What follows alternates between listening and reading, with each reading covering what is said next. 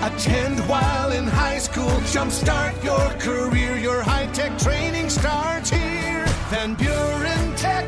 Your career, your future, your life. Paul Anbecker with That's Just Good News.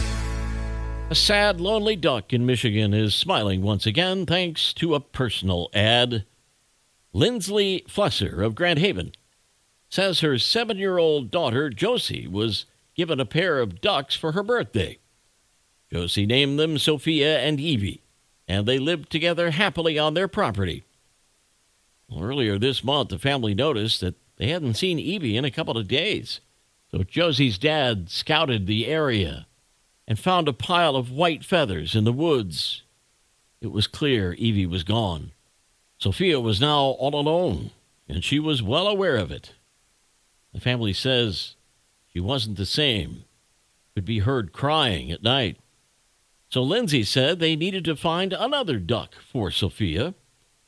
Lindsay got an idea to post a personal ad on Facebook. It read, "Single female, loves long walks by the pond, bright orange feet, the usual." Before she knew it, the family was scrolling through hundreds of potential matches.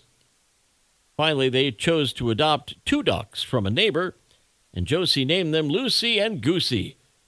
The family says the new additions have already had a positive effect on Sophia, and she appears to be much happier. And that's just good news. Have some good news to share? Email paul@wcsy.com and find podcasts of That's Just Good News on our social media, great podcasting outlets, and at wcsy.com.